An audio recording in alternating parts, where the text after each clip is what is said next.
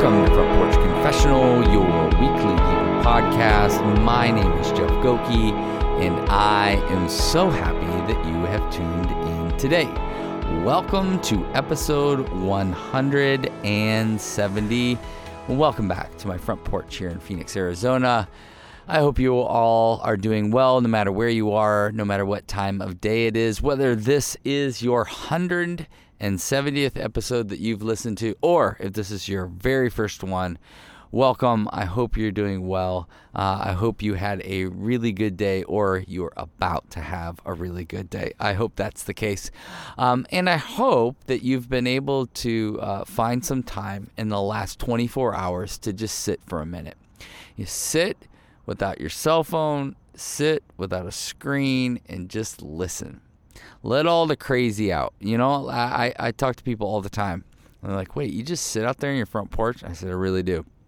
I sit out here in the front porch and I listen to the birds and I watch the wind push through the leaves and I just wait and I just listen and all the crazy in my mind. I mean, I'm ADD dyslexic, and so I'm a special breed.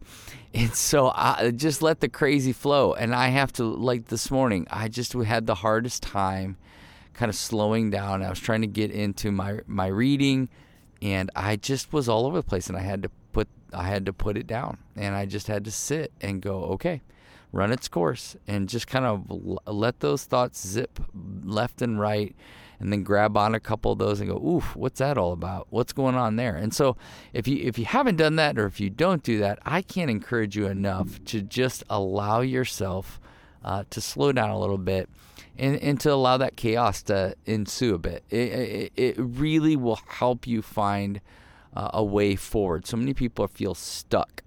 And so I think a part of what I'm encouraging people to do is just, you got to slow down. You got to break a routine that you have, which, you know, most people have a routine.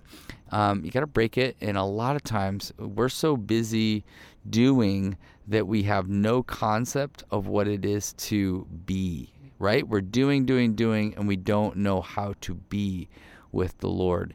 And so my encouragement to you is slow down, take a breath, go for a walk, be quiet, look around, see all that God is doing, and jump in and enjoy it. For those of you who continue to listen, thank you so much. Really appreciate it. And for those of you who continue to support on Patreon, really, really grateful for that. Thank you so much. All right, our passage for today, beautiful passage.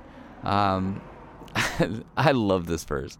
1 Corinthians 1:25. And by the way, all of 1 Corinthians is fantastic. Chapter 1 is just really great.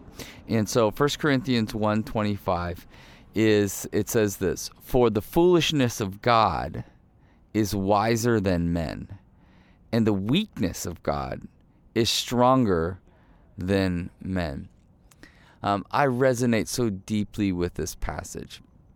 I have always felt like I didn't quite belong, like I didn't fit in, and you know, when I started initially I started this organization, Phoenix One, and then this was 10 years ago, and then Cooper got sick with cancer, and it was really difficult, really, really hard, and so I'm running this nonprofit for the first time. You know, I'm doing all this crazy stuff, and then, Cooper gets sick, and I didn't miss an appointment there.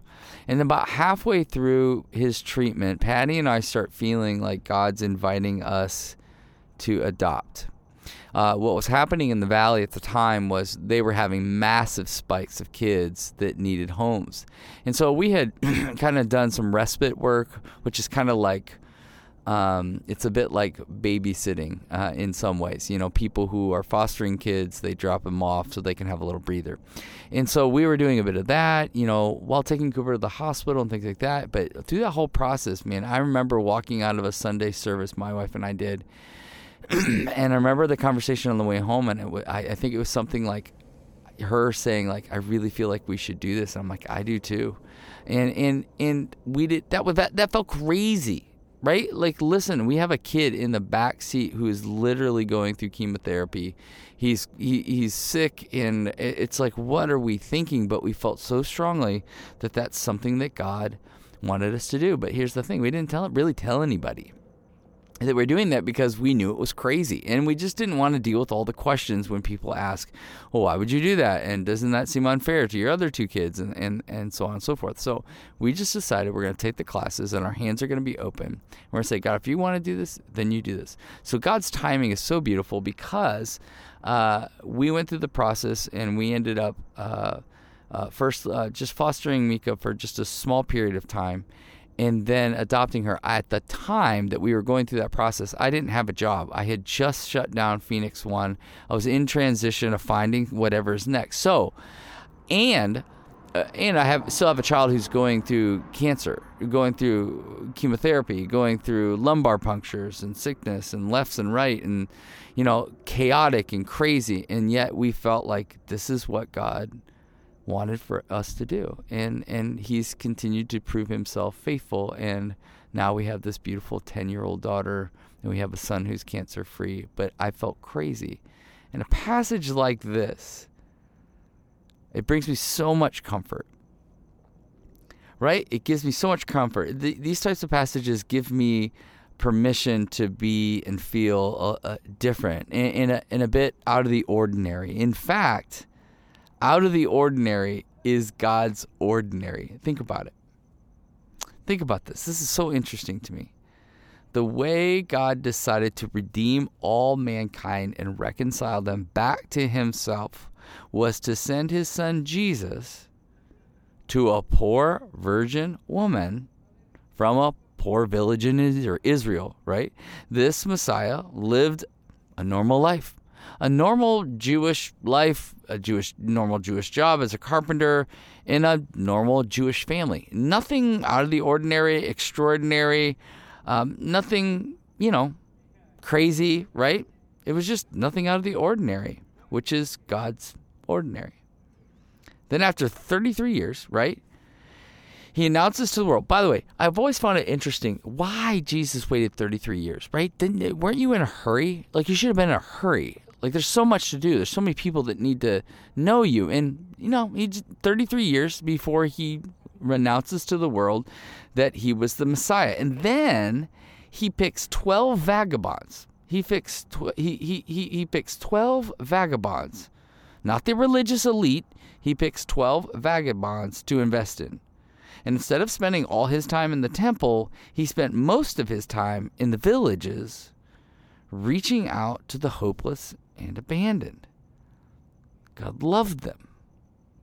He touched them. He healed them. He wept.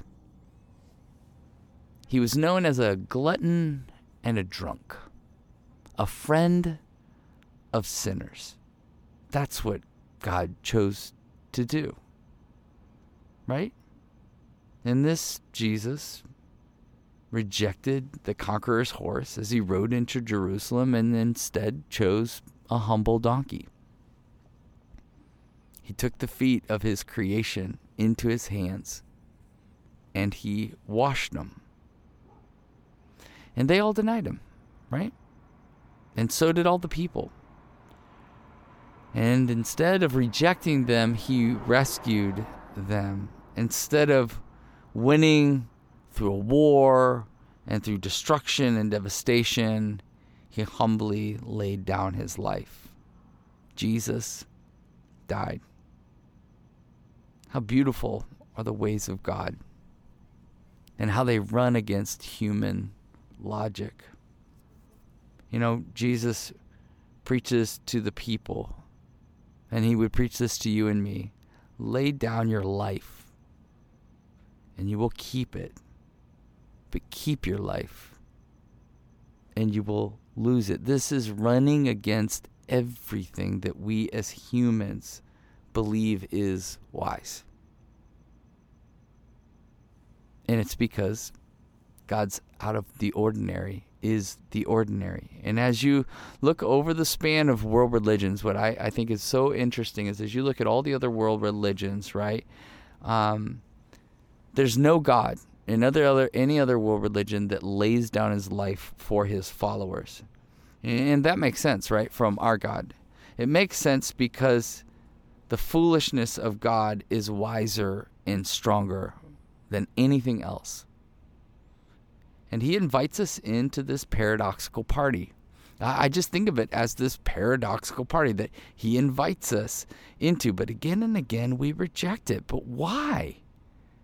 Why, as we read this story, as we look at the span of the narrative of Scripture, why is it that we continue to resist this? Because we think we know better. Because we're so tethered to earth. Because we keep chasing the logical human-directed path like a dog running after his tail. We keep going round and round and round and round, thinking that we are accomplishing something, when in reality, we're just making ourselves sick and everyone else around us sick. This is what's called the human condition. But Jesus offers us another way.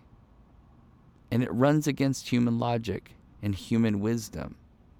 Receive the free gift of grace. Now, you can't earn it. No one can.